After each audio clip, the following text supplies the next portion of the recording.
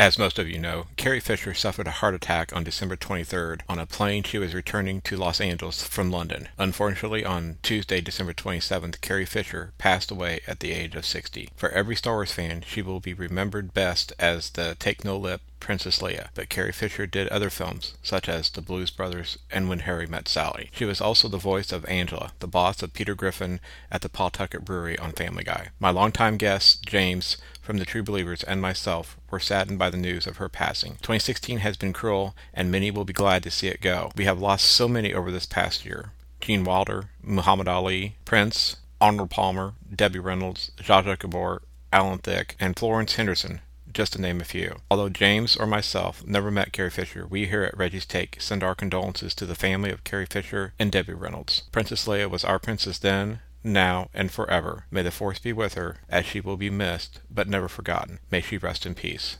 The podcast you're about to listen to was recorded after Star Wars Rogue One came out to theaters, but before the passing of Carrie Fisher. We hope you enjoy.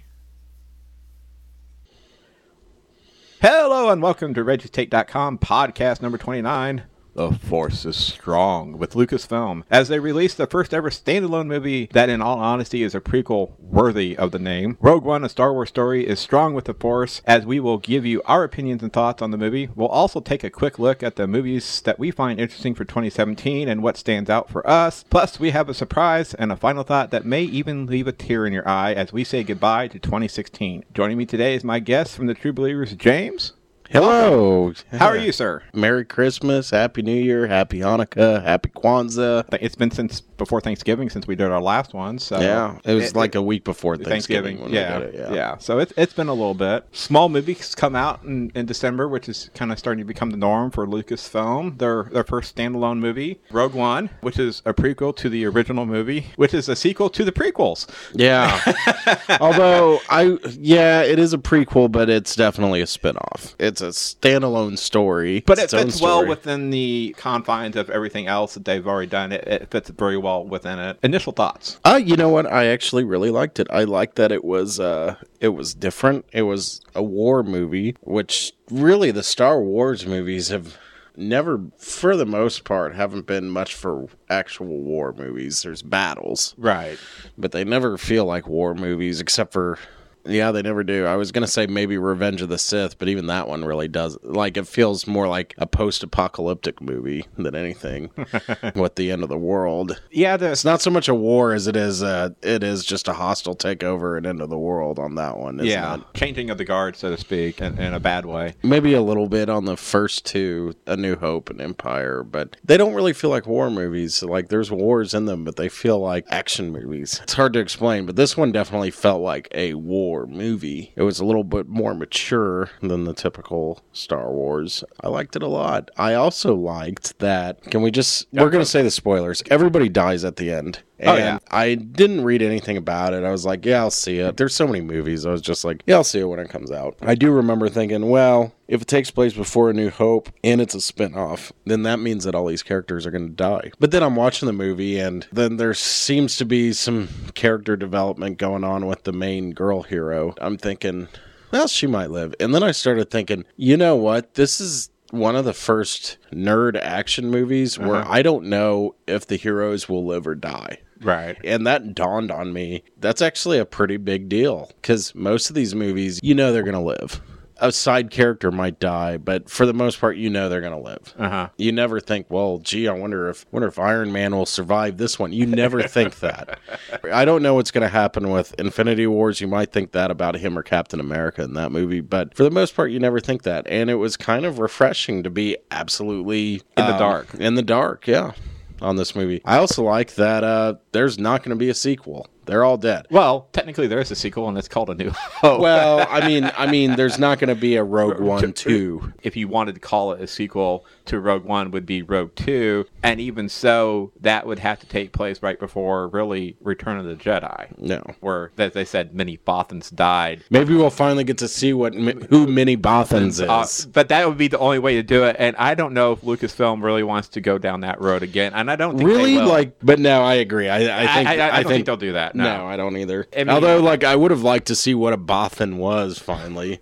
It's probably just a human form. Bothans died. I really loved the movie. I thought that movie pretty much started, other than the first, let's say, 5-10 minutes where we see Krennic meeting Galen Erso and with his wife and the kid hiding, young Jen. After it got past that and you saw the little thing pop up real quick that said Rogue One, and then they kind of moved forward in time. From that point on, that movie basically had its foot on the gas. It never really slowed down to a certain extent. I mean, it did a little bit here and there, but from my viewing of the movie, it pretty much had a nice, good, steady pace. I can see where you're coming with a steady pace. I would say though, it wasn't like a lot of these Marvel movies or a lot of the Star Wars movies or a lot of just any movie nowadays where it's just like action, action, action. Like it really, where it's like bombarding you with action. I didn't really feel that with this movie. I felt like with this movie, the story was definitely chugging along, but there was definitely time for dialogue and time for a little bit of exposition and maybe a little too much exposition, but it was definitely a different experience for this type of movie. It's not like I've never seen a movie like this before, but I haven't seen one like this for a big action movie in the past decade. You know what I mean by that? By big action movie, I mean like we need to come up with a different term than nerd movie. A franchise movie. That would work. I haven't seen one like this in a franchise movie in a very long time. Fury and Interstellar and movies like that, they're not franchise movies. I mean, I had high expectations in a certain sense going into the movie, knowing that it was set of stealing the plans for the Death Star leading into A New Hope and just being a Star Wars movie in general. But at the same time, I had this, okay, can they make it good enough to not seem boring or seem predictable in what they're going to do? I mean, some things were kind of somewhat a little bit predictable to a certain extent, but it also wasn't predictable. And the fact that they threw out some subtle Easter eggs, if you're really watching closely or if you'd watch anything of the original movies anytime recently, then you picked up on them. If you're just a casual fan, you may not have picked up on them as much as, let's say, you and I might have. Although I did miss one that I kind of somewhat knew about going in, and I completely forgot to even look for it. And that was going into when the Alliance came out of hyperspace into the major big battle, space battle, going into third act there. But I missed that.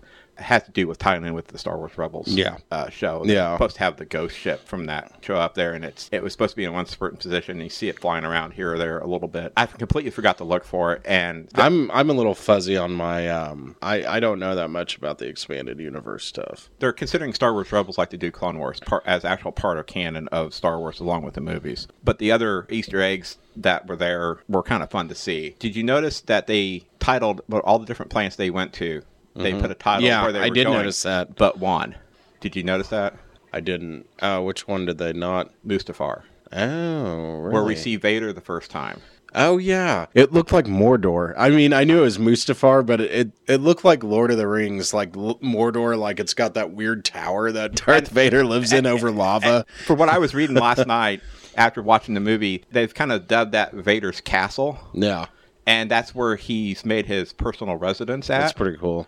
Something to do with, because he's conflicted, because that's where his entire, what do you want to call it? Transformation, life, tragedy, all kind of was right there. So that reminds him as to why he is the way he is and keep him, I guess, motivated. I don't know if that's the right word, but I wish I could have seen a little bit more of what he looked like when they lowered the look. I didn't. I like it. I like it not knowing. I like some things to be kept in your imagination. And well, they gave you a little bit, but it was so quick. I would have liked seeing just a touch, a little bit more. I'm not saying a whole big scene with him trying to communicate within that damn thing. I'm just saying I wish I would have seen a little bit more before they cut away with it. But, that was a minor thing. And it was kind of neat just knowing that he had a place where he escaped everything. And then that scene where he comes out and talks to Krennic was pretty cool. So, and they actually used 2 different 6'7" guys in the suit. Oh, yeah. For him. James Earl Jones' voice, it was great to hear Vader. He sounds old. But you can tell he's getting older. Yeah. He's not as young, and his voice doesn't sound as, even though I think they do a little messing with it in the computer, to make it sound like Vader. But you can definitely tell it's not sounding like it once was. Yeah. Maybe they could find somebody who come close and maybe sound more original, but I don't know. I say keep him. As long as he's able to. As long as he's, Yeah. Which brings us to something else. Okay, go for it. The CGI Peter Cushing, who plays Grand Moff Tarkin. What'd you think of that? I wasn't a fan. I thought it was weird. Like, it looks great, but you could still tell it was not right, you know? Okay, it wasn't the most perfect thing in the world, in my opinion, or at least watching it. It creeped me out. I was willing to overlook it to a point to where I was okay with it for the movie, for what scenes he was in. I was willing to overlook it, letting that pass for right now, being the first time I watched it. Maybe that'll change if I watch it the second or third time, but at this point, I was kind of willing to let it go. There was also, you've heard what it's called. It's called the Uncanny Valley. When the closer something artificial, like a doll or a CGI model, gets to human, the like more off-putting it is for some people. Like the more realistic it is, the more off-putting it is, because it's still not quite human. I'm affected by that pretty bad. So yeah, it was super realistic, but it was also totally wrong too. They actually had a actor by the name of Guy Henry. Yes. Who did the initial lines and wore the suit. But the face was CGI. But they only digitally did his face and hair, obviously. Now, some have said, well, you know, it should have only been really seen Tarkin at the end of the movie taking over the plans for the Death Star, but they did that on Revenge of the Sith. If you had only not seen Tarkin until the end of Rogue One, you know, a lot of people said, well, where's Tarkin in all this testing and pushing Krennic to... It brings up kind of a moral dilemma, too. On the one hand, you know, of course, Peter Cushing's estate said it was okay, and I honestly believe Peter Cushing would have been fine with it, because he was pretty cool about Star Wars and stuff. But how many more dead actors are we going to bring back now with CGI? And it's kind of weird. It's like, can't we just have a new actor and give him makeup? Well, I was going to ask... I mean, like, we didn't make Don Cheadle CGI to look like Terrence Howard. True. And we have imaginations, like we can use them. And they've done it with, well, like in the Bond franchise, we're replacing Bond all the time, or the different M's that they've come up with. If you'd have seen someone like, say, a different actor, and there's a couple actors, and there's one actually on my post that I did back in August 2015 on RachelTake.com that has been getting hit huge last week because of what we're just talking about. Nice. It came out in a UK article in August 2015, and I said, you know, this is what they're thinking about, you know, digitally recreating Peter Cushing's character from A New Hope for Rogue One. And I just kind of did the basics, and then I did my thing. I was like, okay, this sounds all cool, but really, should they? Most people, and I think most people who are fans of Star Wars, I think would have been understanding of saying getting another actor who would resemble him, maybe make some touches in the hair or some prosthetic, you know, definitely to maybe change the facial features a little bit. But I think most people would have been okay with seeing a different actor in there without having to do CGI. Now, I'm also kind of wondering, with the CGI technology the way we have, you think they could have made it look also better at the same time? I think for right now, like, I mean, it was really good. I think for right now, it's probably as good as it gets. The problem is I don't think it's ever going to look right. There's always going to be something wrong with it. There's always going to be just something a little bit off, maybe like a slight movement, or maybe just a little like less of a gleam. I don't know. But there's always going to be something that's just going to be a little bit weird. The Carrie Fisher one looked weird too. And I guess they tried to... I was reading about it. It didn't bother me as much because it was a quick one. But I read about it actually because I figured when I saw it, I was like, oh, they de-aged her like they did with... Robert Downey Jr.? Robert Downey Jr. Actually, that one looked... pretty damn good. Pretty good. It still looks... kind of weird, but that one looked really good. But they didn't de-age her, and the reason why is because she's aged so much that they tried to, and it was just impossible. So they had to have a different actress. So they did the same thing with Peter Cushing, right? Where they had a different actress and just plopped her face on. So they couldn't de-age her. That was so quick.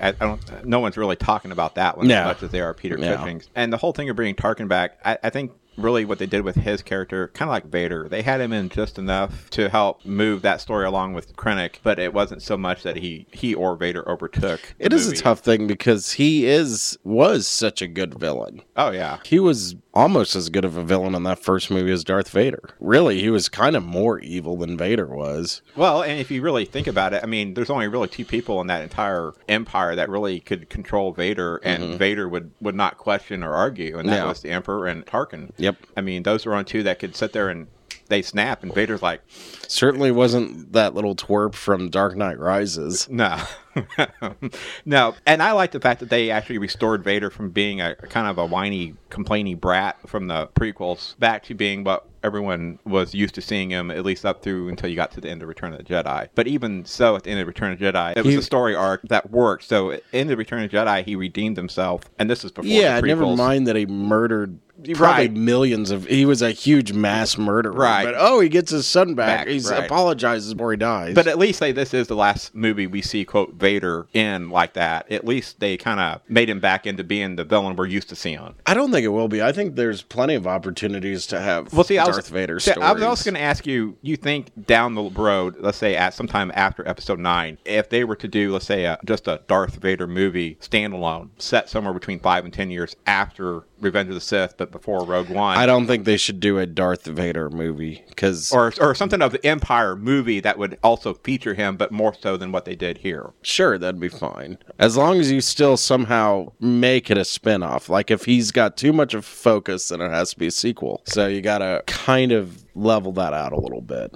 Okay. Like, it could just be a story where he's after some guy that stole something from him. Fine. Okay, like, that works as a spin-off. But just curious if something like that would work. I'm sure it would be seen because, Vader is, I think it's such a popular character. His scene at the end when he kills all those people, that was pretty intense. Oh, yeah. That was pretty crazy. And I really liked his first introduction when he's talking to Krennic, because he really made Krennic, you could see as Vader moved closer and closer, and all you saw was the back of Vader as Krennic is talking. You could see in Krennic's face the kind of like cringing as he got closer, kind of like, oh, crap, I'm feeling a little uncomfortable here. And I liked that they kind of made him menacing again, and he had that make you feel very uncomfortable, even though you're shooting him straight. That was something always in the books that always kind of, which the books give you more than what sometimes the movies do, especially like within, I think it's Return of the Jedi, maybe, the novelization Return of the Jedi, or maybe even Empire, when Admiral Piet is there now in charge after the one general got killed at the beginning of Empire, because they can get inside more of the characters' heads than you can really the movies. They basically made his character out to where he was always brutally honest with Vader, regardless of whether or not Vader wanted to hear it. That's how he approach Vader, because Vader could sense if you were lying to him. No. And even though if Vader didn't like the truth that you were telling him, if he realized you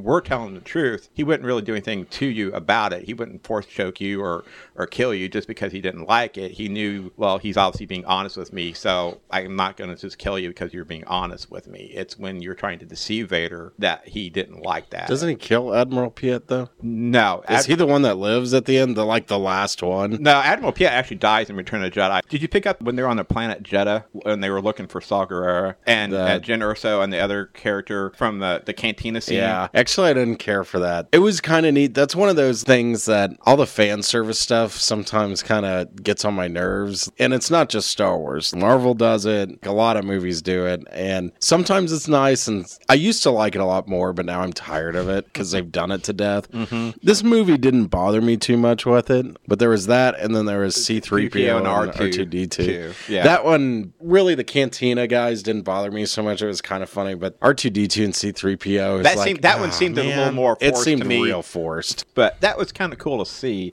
I wouldn't have mind seeing just R2-D2, but C-3PO... I was really expecting to see C-3PO and R2-D2. But give them a line. But I wasn't really expecting to see them until they showed the inside of the ship that goes into hyperspace. Yeah, at the very end. I agree. That was when I was expecting to see him, along with whatever they're going to do with Princess Leia as she received that would have plans. That would have been a lot better. Because then you could have stuck him in the background without having to give him a word. I did like that we got Jimmy Smits in there. It's Bail Organa. You know what that whole scene reminded me of? Remember the first Hobbit movie where there's this scene where and they also make reference to Obi-Wan without actually saying Obi-Wan too. Gandalf, Saruman, Elwyn, and what's his name, Agent Smith, and the girl elf, I think her name was Elwyn, I don't remember. They all just have a meeting and they're all talking about the necromancer or something. And this whole scene adds nothing. But it's like, hey, it's all our favorite characters back in a room. All it is fan service. This kind of reminded me of it, where it's, hey, it's Mos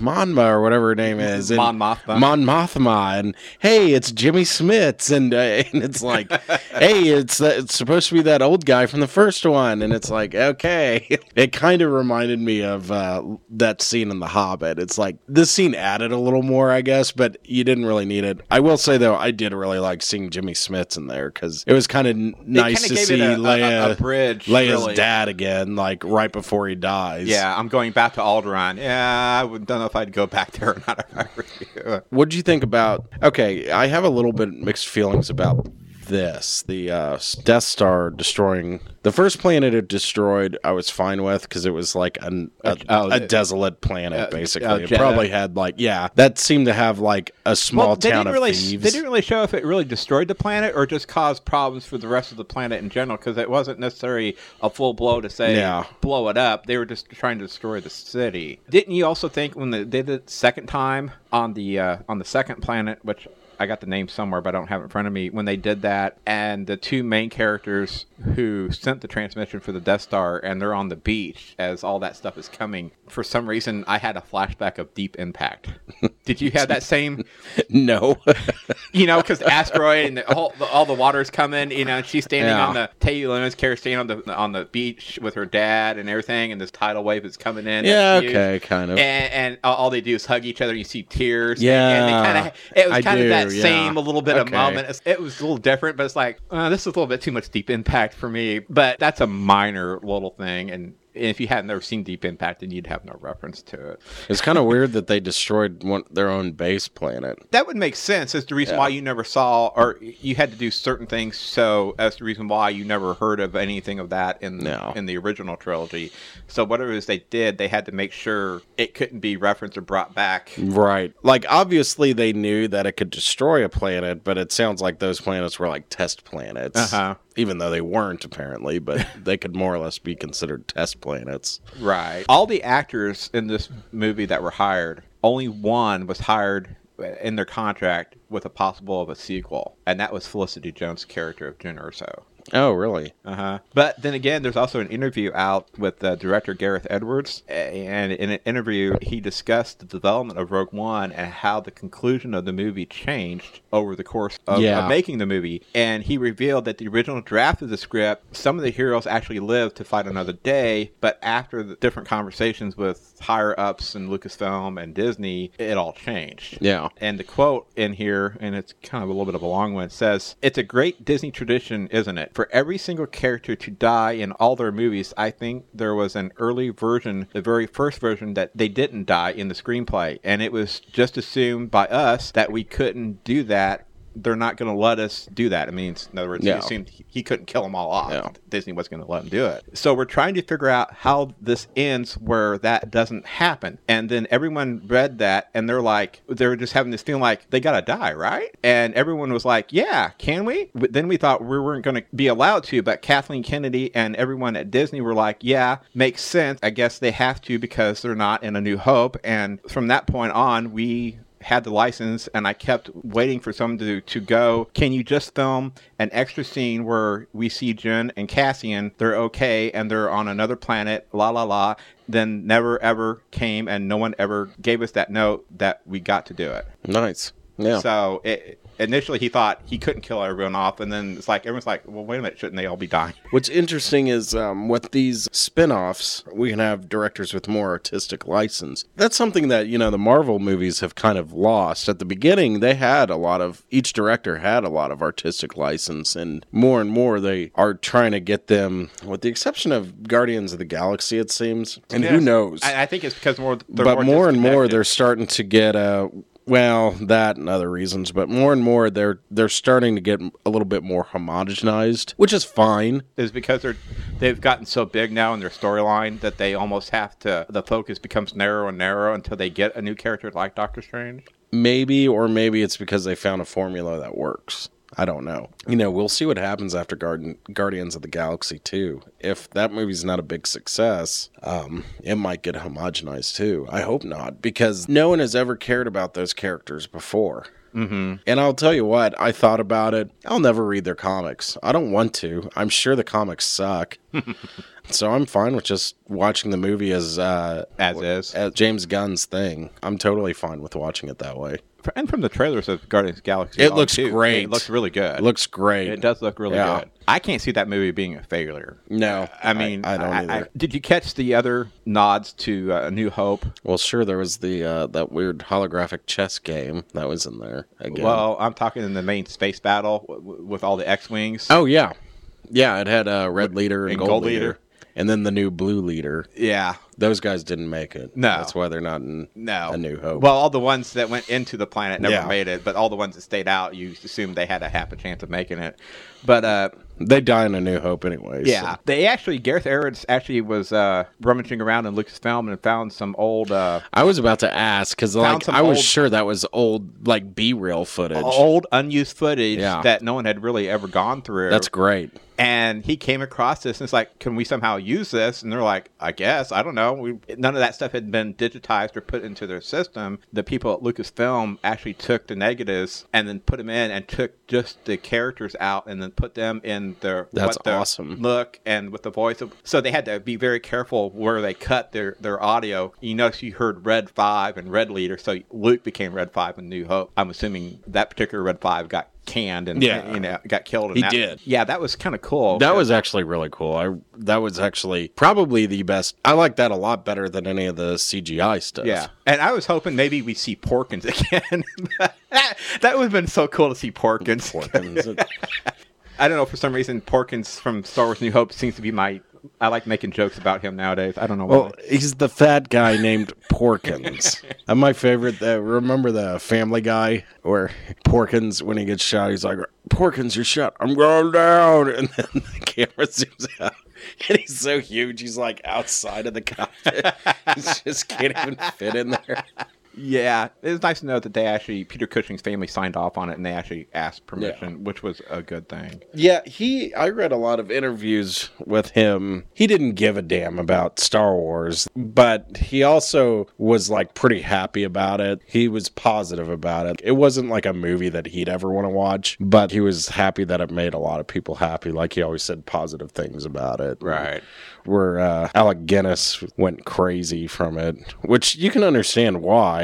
Fans probably bothered him forever over freaking Obi-Wan when he spent his whole life being a Shakespearean real actor. Yeah. I almost got the sense he kind of regretted doing that after the fact. It depends. The thing about interviews is that's just a snapshot moment. Mm-hmm. If you actually look up his interviews, there's a few interviews in between where he says some really good things about it. So I'm sure it all depends on his mood. I don't know if he regretted it, but I'm sure he regretted things about it. I'm sure he regretted all the crazy fanboys that grew up to be in their 40s that were still bothering him about it. Mm-hmm. What do you think of those different looking walkers? I didn't notice them looking that different. Well, they had those different colored panels on the sides. Oh yeah, I guess so. I didn't really notice. And if you notice, when those things were open, you could actually see through them. Yeah. Okay. Those were actually AT walkers. And they had a reason. It said they're a larger version of the standard combat AT-ATs because these ACT walkers featured a dedicated cargo bed for transportation of heavy building materials or combat munitions. Because a lot of fans were noticing when those trailers started coming out for Rogue One, well, why do those walkers look so different from what we're used to seeing of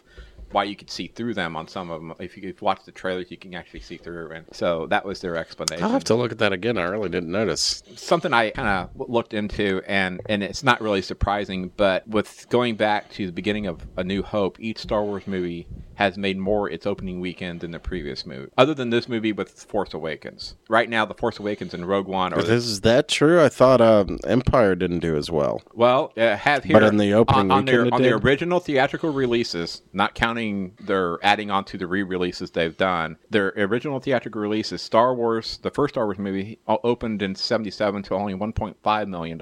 Empire had $4.9 million in its opening weekend. Return of the Jedi did $23 million on its opening weekend in 1983. Phantom Menace did $64.8 million in 1999. Attack of the Clones did $80 million. Episode 3 did 108 million in 2005, and then Force Awakens did that uncanny and ungaudy 247.9 million in 2016 last year, and then Rogue One opened at only 155 million, but it's now second as far as the highest opening weekend for a Star Wars movie. Yeah. But then again, you have to remember inflation and more movie theaters playing. Back more when Star Wars came out, did the industry care as much about opening weekend as they do now? I don't think they do nowadays. I don't know why they... I don't know why. Because it's only been in like the last 20, 30 years that anyone really cares about opening weekend. And what's silly is there are movies that do well after opening weekend. Right. There's movies that start out slow, but they seem to be slow and steady.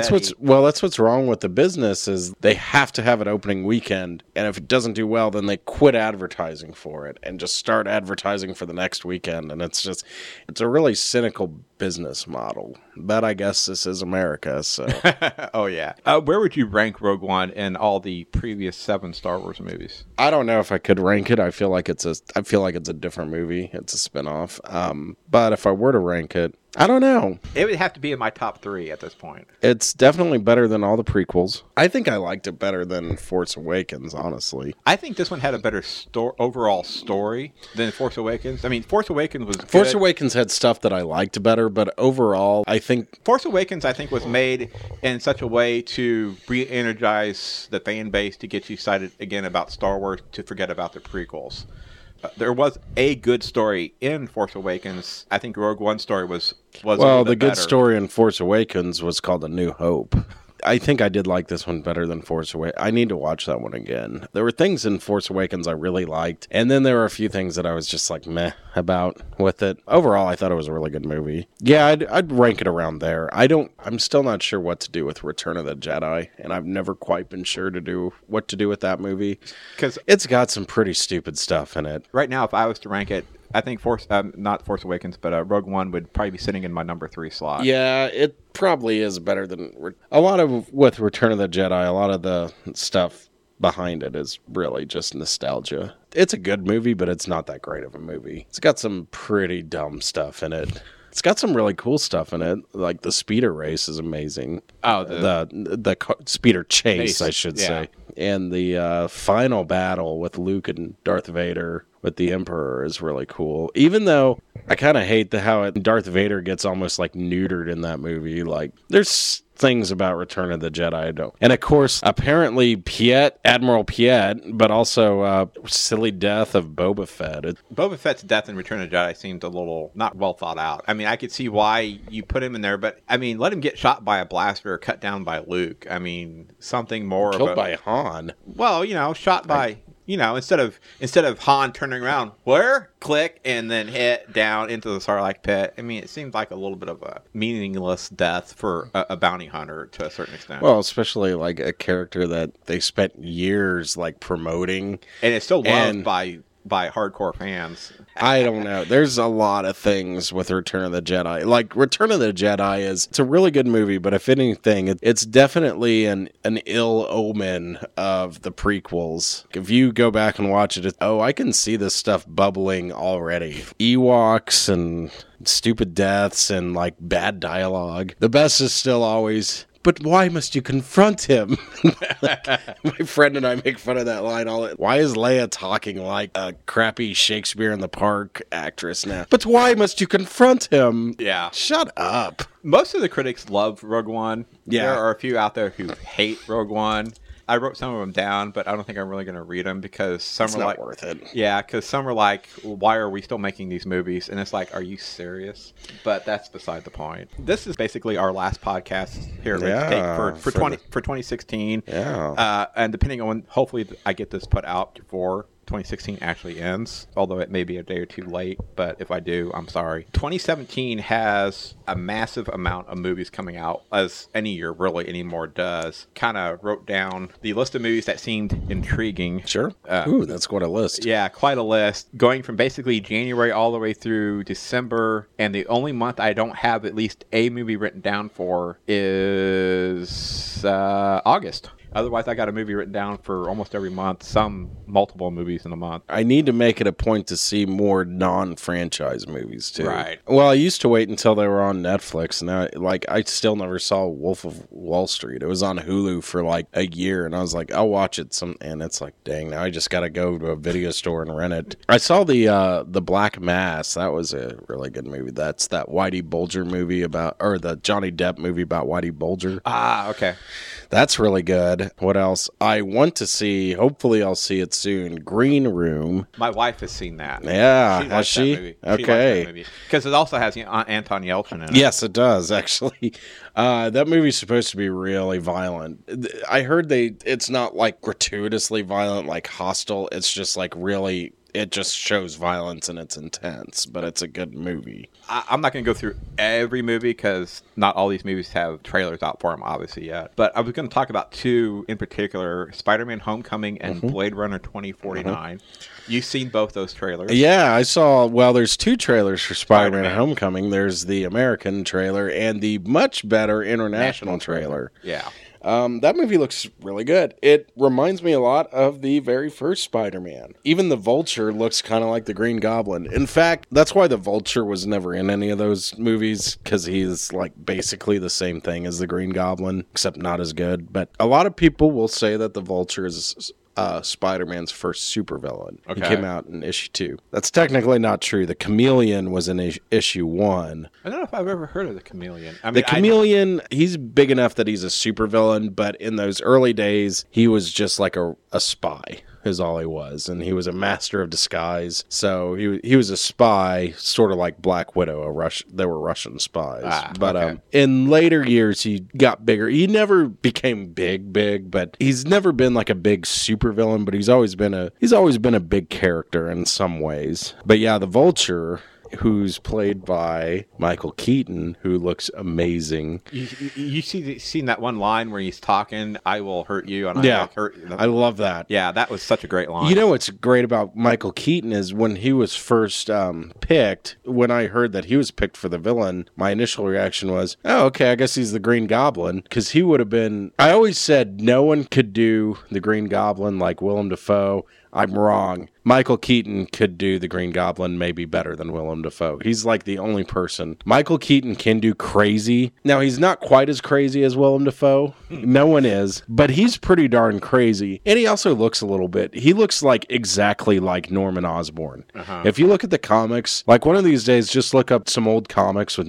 Just Google search Norman Osborn, 60s Spider-Man or something. It's Michael Keaton. It's crazy. He looks just like him. So I'm pretty excited to see him in there. I guess from the trailer, it looks like we're going to have Shocker in there as well. He's a minor villain. I'm assuming you're not talking about the WSU. No, no, he's not a big villain like... well, he's kind of, I guess, like the Chameleon, or he's kind of a second-tier character. He's not so much a supervillain as he is henchman, so to speak, but he's a good one. So who was he then in the trailer? Because I need to go back and relook he's the black guy, and he's only in the international one. Only in the international one, okay. And you'll see he's wearing gloves, and he's wearing the Shocker's yellow quilted suit, not the mask. In the comics, he was a really cool character. Unlike all the supervillains, he really didn't give a damn about Spider-Man, because all of them, like Green Goblin, Dr. Octopus, Lizard, Venom, Sandman, Electro, Vulture, all these guys, they become obsessed with killing Spider-Man like immediately. And like, Kraven the Hunter, of course. They all become obsessed with killing Spider-Man, and Shocker couldn't care less. He's usually just robbing a bank, and then he's like, oh, Spider-Man's here, gotta get out of here, and he'll escape. He's one of the few that doesn't take him personally, which is kind of fun. I don't think they're gonna keep that trait for the movie. I think for the movie, he's just gonna be a henchman, but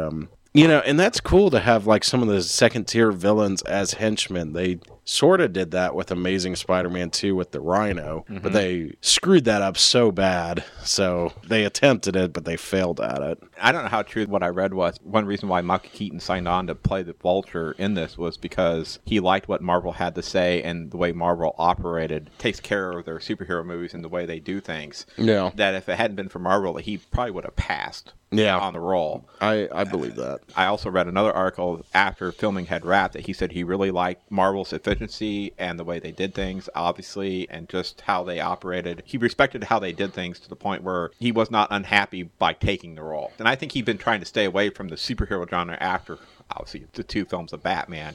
Well, he wasn't like that thrilled about playing Batman back then, even. Yeah, but this kind of helped take whatever bad taste he had of superhero movies out of his mouth a little bit. And of course, Spider-Man Homecoming comes out July 7th of 2017, and they've already announced the release date for Spider-Man Homecoming 2, which normally I'd be like, really? You haven't gotten the first one out? But being that Marvel is going to have about the same amount of hand in that one as they do the first Homecoming, I'm not really too worried about it. Are they going to call it Homecoming 2? Well, right now, that's just the temporary title. I'm sure it'll get changed, but it's scheduled now for July 5th of 2019. I'm fine with that. I mean, that's fine. The other one is Blade Runner with Ryan Gosling and Harrison Ford. Now, they just released a teaser trailer here recently for this. I watched that trailer, and I haven't seen the first Blade Runner in years. I need to go back and rewatch it. But that teaser trailer really reminded me a little bit of the first, maybe not necessarily the first, but the second teaser trailer, one of those two, of The Force Awakens.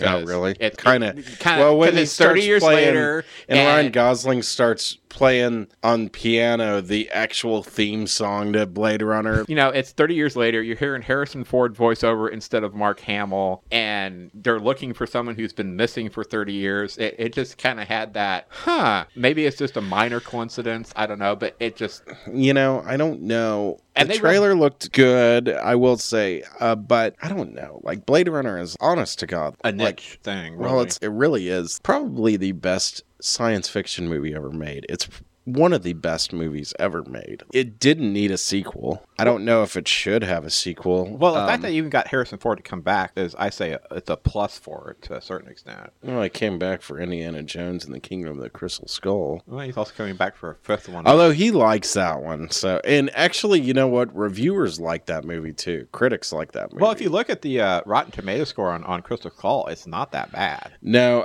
well, the older people liked it. Like, the older critics at the time really liked it. It did extremely well at the box office. I mean, that's a movie I need to watch. I think it's just so many people had such high expectations after the first 3 that they felt let down from what they got, and it didn't necessarily meet their expectations that they went in with. Yeah. This movie, something that's weird about the trailer, I kind of get the feeling there's always been that well, not so much a controversy, but it was always left unknown. Is he human, or is he an actual replicant? See, and then in the trailer, it's like, it almost sounds like, oh yeah, he's a replicant. It's kind of what I got from it. I think a lot of people, or at least a lot of people, get the impression that they're going to hopefully finally... I'd rather they don't reveal it. What's wrong with making up your own... judgment on it? Yeah, I don't get that. We don't have answers for everything in the universe. Why do we have to have a definite answer for a movie? And it sounds like that Harrison Ford character of Deckard doesn't really come into play till the end of the second act. So it's going to be more like and all the way through the third. It's going to be more. It sounds like it's going to be more like Tron Legacy almost. At least Ryan Gosling's a good actor. Like, the guy they had for Tron Legacy was kind of a nobody. And it's not being directed by Ridley Scott. It's being directed by a guy named Denis Villeneuve. Ridley Scott was involved in the process of the story, and I think one of the executive producers behind the movie. So he has his hand in it. So it's not just some other guy's creation. Now, this 2049 is interesting because it was written by the guy who scripted Blade Runner 2049, also wrote the script for Logan. He also wrote Ridley Scott's Alien Covenant. Well, we'll see. I'm really excited about Logan, but here's the thing about Logan. That trailer was amazing, but here's the thing. Due to X-Men's track record, good trailer or not, that movie could be a pile of crap. Right. Or it could be the greatest movie ever. Right. Like, we don't know. We really don't know. I hope it's amazing. You're hoping for... well, it's going to be closure no matter what, but... Yeah. I hope it's amazing, and as great as the trailer is, and the trailer, that is like one of the best trailers I've ever seen. As great as the trailer is, I still don't know. It could be terrible.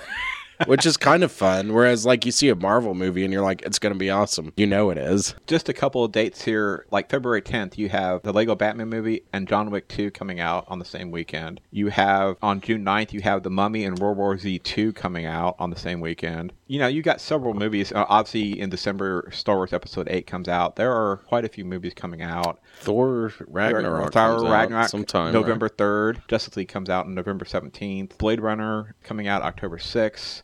War for the Planet Apes, June 14th. I mean, you just got a lot of movies coming out. Transformers The Last Night comes out in June as well of 2017. So there's just a lot of movies coming out. And you just wonder, obviously, you know, someone like you and I can't get to the movies all the time. And even if we wanted to see all these movies, I mean, that's quite a chunk of change to get to. Yeah, especially since I'm partial to the Warren 21, which is a theater that you're 21 to enter. There's a bar next door you can go out and get, and it's a good bar. Like, they have really good craft beer. They have got good whiskey and wine, and everyone's really quiet. You have very comfortable seats that recline and heat. It's fantastic. And everyone's quiet. There's no hooting and hollering going on. That's cool.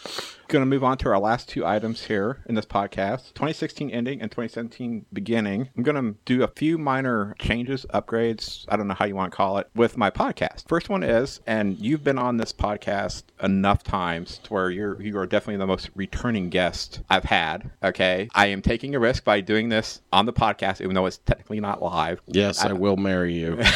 No. I was going to ask if you would be willing to come on as a permanent co-host. Sure. If you'd be willing to do that, because I'm also got someone lined up, very nice lady for where I work at, who does some voiceover for commercial stuff, who's agreed to give me, once I get it all written up, to record an intro and outro for the podcast for me to add into. So I didn't want to start having her record the stuff for me until I knew if you'd be willing to do so. Absolutely. So some minor changes. It's still being called Ready to Take Podcast. Congratulations, I guess. Oh my God. Oh my God. I'm just the belle of the ball. And I figured, you know, you've been on this show enough times. Why not? I mean, I can't keep calling you a guest forever because if you would go back far enough. Although it is funny. Yeah. Like, it does make for a good recurring joke. Yeah, like kind of like Kimmel. Sorry, Matt Damon ran out of time. I'm going to end this podcast on a final note. Before I do that, you have any last thing you want to talk about here? Yeah, actually, we missed a couple things with okay. Rogue One. We didn't really talk about any of the characters, which, oh my gosh, that Chinese actor, the blind guy. Yeah. He's apparently a really famous actor in Chinese cinema. Donnie Yen. Yeah. He was good. Oh, yeah. I almost wonder if he was kind of force sensitive. Maybe. I mean, maybe it was just blind luck, but you know, I never thought about it that way. You know, it's hard to say because, you know, at the beginning you see a blind guy walking around, like the soldiers are gonna not take him seriously. Maybe he did have something with the Force. I don't know, but I like the idea that we don't know. I like that idea. Yeah. It's like, well, it's up to your own interpretation. And he was cool and he was really funny and I really liked him. And I guess the other guy was his brother. Is that correct? I'm not sure if it was his brother or not. There was a very heavy relationship between them. The brother, possibly lovers. Who knows? It could be well, I mean, seriously, it could be the first. They don't say. Did they say if they were? They didn't. I don't remember. I kind of assumed. Anyway, did you like K2SO, the droid? Yeah, I did. Do you know who did his voice? Alan Tudyk. And you know who that is? I've seen him around before. He was on Firefly. Okay. He was the blonde guy, the pilot on Firefly. He dies on the movie. That was like a thing that Joss Whedon was obsessed with, was killing off characters, fan favorite characters. It's and that kind of started something. Now every show does that, but so that's him. And I thought he was hilarious. And when he dies, it's kind of heart-wrenching. Same with the others, but when he dies, he's the first to die. It's kind of heart-wrenching to see this. Yeah. This foul-mouthed robot get shot to death. I loved that robot because instead of being like the prim and proper like C-3PO, he was a complete douchebag who was mean to everybody, and it's really funny. That's how you do a comic relief. Not Jar Jar. Right. It's going on 20 freaking years. Like, maybe we should just let Jar Jar go. He hasn't been back since. Jesus. Well, let it go. Maybe they could release another a special edition Blu-ray for Return of the Jedi, instead of Vader throwing Emperor over into the core of the second Death Star, it'd be Jar Jar. Maybe we'll get a Jar Jar movie finally. Oh, God. It'd be the first bomb Star Wars ever put out. Oh, I guarantee you that movie would still sell 3 million, would make $30 million on its opening weekend. I guarantee you. Wow. 30 million is not very much. I don't know. What is it, 100 million? That's a lot now. Anymore, it's like 100 million. The opening weekend is considered usually the benchmark. I guarantee you they would make a Jar Jar movie. It'd still make about 200 million on its opening weekend. Guarantee you. Well, there's also rumors that because people want to hate him, and it's Star Wars, so people are like, must see Star Wars. Yeah. There's rumors going around that we could be seeing Obi-Wan Kenobi as a Force ghost in Episode 8 and 9. Oh, we've got a perfectly viable actor to play him.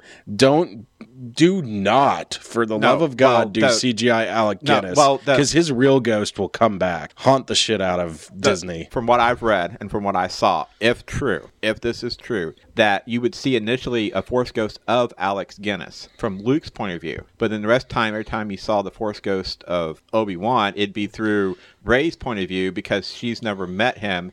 So then it'd be the version we're used to seeing with Ewan McGregor. If true. If it were B-roll footage of Alec Guinness, fine. If they CGI him, like, it's one thing to CGI Peter Cushing because he was a normal human being, but Alec Guinness really was pissed off at Star Wars. His real ghost would come back. Now, they never said that Alec Guinness talk. They didn't say they'd had Force ghosts. It'd just be a quick, you saw it from Luke's point of view, and then the rest of the time you'd see it from Rey's point of view. I mean, is this stuff really that important, though? I don't know. I mean, can't we just have an Ewan McGregor ghost and Luke sees that too? Like, I don't know. But like, they're just movies. That's what I've heard. Now, how true it is, I don't know. At this point, I'm taking it with a grain of salt. By the way, I know it's cool to distance ourselves from the prequels, but there's good stuff in the prequels. I would love to see Ewan McGregor come back. He was really good as Ewan Obi-Wan. McGregor's been an advocate of wanting to get a standalone movie for Obi-Wan Kenobi. And part of this rumor that also goes along with him being a Force ghost is the reason why supposedly Lucasfilm has not announced anything of a standalone Obi-Wan Kenobi movie is because they're wanting to use him in 8 and 9. And so before they go making a standalone Obi-Wan Kenobi, which would be set between, obviously, Revenge of the Sith and A New Hope, is they want to do these two movies first so that anything that is said or anything that is done can then still won't be contradicted later on in the standalone or vice versa. Right. And to me, if they use him as a Force ghost in 8, 9, let's say with Luke and Rey, if it's in very small doses and just for what you need, and it's not really that big a deal, like one scene for like a minute, I'm fine with it. Yeah, I don't turn him into a new character. I don't care. You know, it'd be a cool thing to see, yes, but I don't know. It's just however they want to do it. And there's also rumors that possibly they could even do a trilogy with the Obi-Wan character set between, because it was his adventures on Tatooine. I don't know how true some of this stuff is, just from what I've read on it. You know, I'm okay with one standalone movie, but I think of all these standalone movies, if there's any one of these standalone movies that are coming out that may have a chance to do more than one, I would say would be the Han Solo stuff. Just because you could set it within a small contained amount of time in between before he got to A New Hope without messing up anything else. So I'd rather the standalone movies be like one this one, where it's like about new characters in the universe that we'll never see them again after this movie. But, you know, we don't need to... I don't know. If they're good, they're good. Whatever. Who cares? I don't know. I mean, and something my wife brought up, which I never really thought about, and her and I got the discussion on this after we saw Rogue One, was being with the Han Solo movie being the next standalone movie, that movie is going to have really more to prove than the Rogue One movie does. Because not only does the Han Solo movie, not only does it have to be extremely really good, but that actor is going to have so much pressure on him to not only, quote, capture the essence of Han Solo, but bring something to it himself where it doesn't look like it's just an imitation of what Harrison Ford did at the same time. Yeah. And that is going to be such a fine line of defining whether or not that movie is good or not good. That's really going to be, I think, Lucas's first really big test with these standalone movies, because you're going to have so much writing on everything in that movie. Because you are bringing back such an iconic character that has been played by such an iconic actor, and you're putting it back at the beginning, kind of where him and Lando are together, the Millennium Falcon, possibly seeing maybe a little Boba Fett in there as well.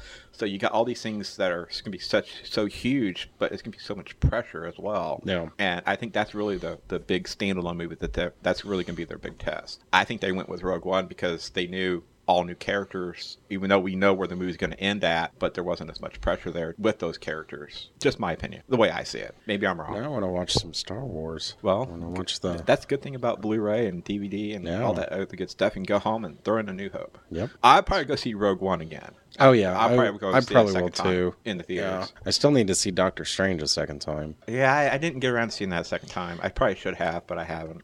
It's still in theaters, and I think that's the one I'm going to do next, and then I'm going to do Star Wars again. Anything else? Well, I think that does it. I just want to say Happy New Year, everyone. Well, I got a final note here. Final thought? Who are you, Jerry Springer? I don't know. It's a final note here. It's something I don't normally do, and I ain't going to be doing. Whatever. Yes. Don't sleep with your cousin's brother's sister. Final thought. I know that sometimes twins make out, but you shouldn't. Something I don't normally do, something I thought I'd do, being the last one for 2016. I hope this meets with your approval, though, by the way. Just putting it out there. You may figure out why pretty quickly here. On a final note here, we here at Reggie's Take want to take a final moment to dedicate this podcast to one of man's best friends. James, my co-host and longtime friend and guest here at Reggie's Take, lost his longtime friend Sam, his companion of almost 17 years, over the Thanksgiving weekend. Sam came into James's world when he was a sophomore in high school and was the first dog he ever owned. It's never easy when one loses one of your furry friends or companions. They're not just a pet, but also a companion and a friend who are happy to follow you wherever you go, and no matter how long we're gone, always greet us at the door with a wag in their tail. In the end, they become more than just a pet. They become part of your family, and like any family member who passes away, are not easily forgotten. With 2016 now in our rearview mirror and 2017 in front of us, make sure you take the time and be thankful for those friends and family around you. Life on Earth is short and not always guaranteed. We here at Reggie'sTake.com look forward to bringing you more podcasts as we move into 2017. We thank you for listening, and we'll talk at you later.